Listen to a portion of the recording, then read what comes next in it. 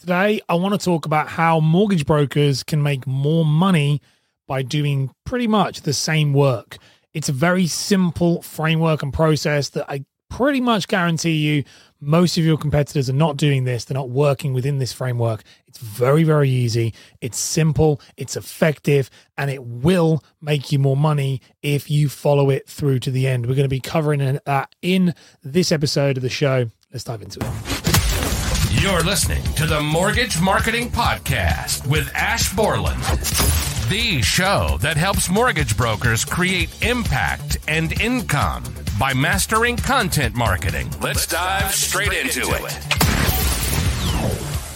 So welcome back to the episode, another episode. And as I said in the intro to this, we're going to be looking at how to make more money as a mortgage broker. Might sound, too good to be true. Don't worry, it isn't. It's a very simple thing and a simple framework that I myself follow when I got into this industry, when I got into targeting and helping mortgage brokers with their marketing and mortgage advisors and loan officers and things like that. I was able to follow this very similar framework. And I want to share it with you because I've seen mortgage brokers do really well with this strategy. And I've seen them massively stand out above their competition very easily. So how do you do it? Well, you focus on 4 simple steps. You need to gain clarity on these 4 simple steps, and these simple steps will help you make more money. So what are the first things? Well, the first thing you need to do is all of this is to do with target markets and niches. That's the first thing to remember. It's all about identifying and understanding who your ideal client is. Now, I know you probably want to stop me and say, Ash, I am fed up. I am absolutely fed up with hearing the word niche and target markets and all that stuff. And I get you. I understand. I respect that. But you're going to have to just get over it because target markets and understanding niches is very important for all of this stuff. Now, the first thing to look at is we need to identify our niche. So once we've identified the niche, let's just say you picked NHS, let's say you've picked, like lawyers, doctors, whatever you want to do. It doesn't matter what the niche is. You want to run that niche through this 4-step framework. These 4 steps are the things that you need to run this niche through in order to work out whether it's going to make you any money. So the first thing to look at is pain. Okay, so the pain that niche group has, that a target market has. So this is very important to understand with it is pain is that people will buy from you if they need to. You don't want to get into a market where people buy from you because they want to. I know that sounds really counterintuitive. We do want people to buy from you because they want to choose you, but the need has to be there. It's not a want, it's got to be a need. Especially when it comes to mortgages and insurance and wealth and investment. People don't want those things. Pensions and stuff, they have to have them. They don't want them. So the pain has to be large enough. The pain itself has to be large enough that people are willing to buy it, to part with their money, to do that.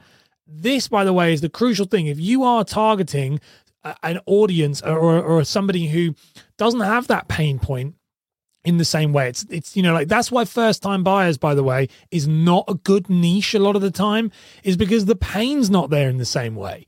Sounds a bit silly, but first-time buyers, think about it. With first-time buyers, the pain that they have is most of the time, a lot of the time if they're younger, I'm living at home with mum and dad, it's fine, we're saving good money, we're living nice. Well, especially with cost of living crisis, it's like, okay, well, we'll just wait it out.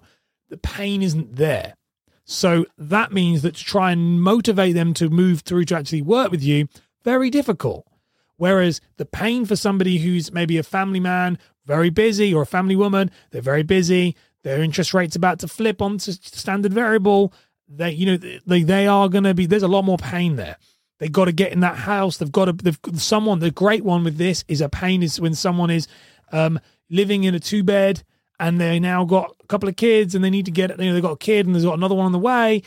That pain of like, it's not a want to move house. And as my boss would say when I was an estate agent, it's not like a vanity move. It's like a necessity move. So the pain point has to be very, very high. first thing. That's the first one to look at, your niche. Is their pain high? If their pain is high, you're on to a winner. That's one tick. The next one you want to look at is purchase power. So the purchase power of your audience and of your ideal client for your mortgages. Now, what do we mean by purchase power? What do I mean by purchase power? Well, when I'm talking about purchase power, what I'm actually talking about here is, do they actually have the money to pay you? Well, that's it. And that's true. Now, what do I mean? Purchase power for brokers is a very different one though as well. So it's, do they have the money to pay you, but do they have the money to buy the type of houses that you want? Because let's not kid ourselves. The bigger the audience, the bigger the purchase power of your ideal client, the larger the mortgage is going to be, which means the bigger the proc fees, the larger the insurance, the bigger the commissions. That means that you're going to be playing in a space where they might be looking for buy-to-let and rentals later on. They might be. So the larger the purchase power, the more money you'll make. Now, I know that sounds very obvious when I say it, but you will be shocked how many people don't do that. They can't figure that out. They don't seem to figure out that if you're working, it's the same amount of work to do a £500,000 mortgage than it is to do a to do 100,000. It's the same amount of work, but you're making drastically more money. It's the same amount of work to do a mortgage for free on no fees, which don't even get me started on that, but no fees, versus charging someone $495 or charging someone fees for that in the UK. If you're doing that, there's a very big difference. So you've got to go to an audience who has purchase power. By the way, you're probably going to start realizing when it comes to purchase power, first-time buyers probably don't have purchase power. I'm not slagging off first-time buyers, by the way. That was my niche when I was a broker. How the tables have turned in regards to the way I am now and what I know now, but I would never have done it if I'd known it, because their purchase power isn't as high. They might not have that budget. Not always. There are people who do, but the majority, remember with this, because this is the issue with stuff like this, is that when I talk about this stuff, I get brokers message me in DMs on Instagram and on Facebook, and they'll say, Ash, I had this client. Cool. You're talking about an exception, not the rule. What we're looking at here is a law of averages of going, the average person in that situation, what's their income? So picking maybe an industry where people earn a lot of money does well. By the way, it's the reason why I work in the financial services as a consultant, as instead of working in the fitness industry, which I did for a bit as well. I worked with a lot of personal trainers and gym owners. They don't have the purchase power you guys have. So it doesn't make sense for me. And it's exactly the same for you. The purchase power, this is the biggest thing that's gonna increase your income. They have the money, you can then get them to pay you. Very, very important. The next one you have is this thing, which is easy to target. So they've got to be easy to target. And this, if I'm very honest with you, is probably one of the hardest ones people get their head around. Is easy to target means you should know how to get hold of them very quick. Again, this is a problem I get where I've been in rooms and spoke with people. They've said, I'm going to work with lawyers. And I say, cool, how are you going to reach them? I don't really know. I don't know any lawyers. They're not easy to target then. So you've got to be able to reach them fast and only them. If you can't target them very easily, then honestly, it's not worth wasting your time. Now, the problem with the thing with this, with easy to target, is your easy to target will very much depend on where you've been originally.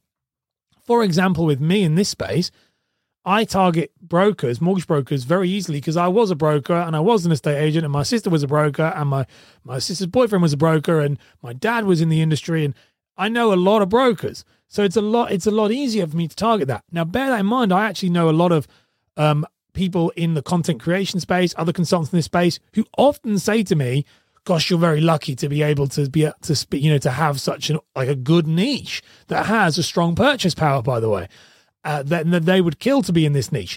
The truth is, I was just lucky enough that was the industry I was in. That's exactly the same with you. Don't target an audience that you think they do have that purchase power. Yes, that's right. But if you have no inroad into them, you're going to be spending years trying to get to them if you don't have anybody. So find one that's easy to target and that you can actually speak to and find. Once you've done that, very, very, very, very positive. And the final part of this one is growing. Is that industry actually growing? Is that or like space growing? For example, if you're going to do mortgages for somebody and you want, or insurance, whatever, and you're doing it in an industry, let's say something like specializing in, I'm thinking like newspaper, like print, like that type of stuff. And you're thinking, that's a declining industry. The problem when it's a declining industry is that no matter how hard you work, people are going to be disappearing. Like no matter how hard you work. We had this again, first-time buyers during the pandemic. That niche, that industry was decreasing. And no matter how much you did, the more and more the lenders got rid of 95% borrowing and 90% borrowing, the more it decreased. You could work your absolute arse off and it still would not have worked. Whereas what you want to do is find an industry that's growing. And if it's growing, that means that year on year, you're naturally going to get more people coming to you naturally already. You're going to absolutely get more people coming to you because the industry itself is growing. The industry itself is moving up. And that is very important. Now, if you have all four of these, if you get all four of these, if you're finding somebody that's got pain, that they need to buy from you, that they have a purchasing power to be able to pay you a good amount of money, that they are easy to target, and that you can find them very easily online, through forums, in networking meetings, whatever, and that industry is growing, you will make a lot of money. You will make a lot of money because all of these things are targetable on marketing and they're easy for you to discuss because you can talk about their pain points and you can relate to them in their situation, all of this stuff. But if you're not, you might have to, and what I'd recommend with this is have a look at your own business, have a look at your own target market, have a look at whatever you're doing. Are you going through those things? Are you focusing on this? Do you look and go, do they have a pain? Do they have purchasing power? Are they easy to target? Is their industry and their situation growing? And if it is, tick, tick, tick. And if it isn't, go and look for a new one. Sounds really silly, but it will make you more money in the long run. Absolutely so overlooked. If you've enjoyed this episode, be sure to subscribe and I'll see you in the next one. Okay, bye. You've been listening to the Mortgage Marketing Podcast with Ash Borland. If you've enjoyed the show, then be sure to leave a review and share it with a friend right now.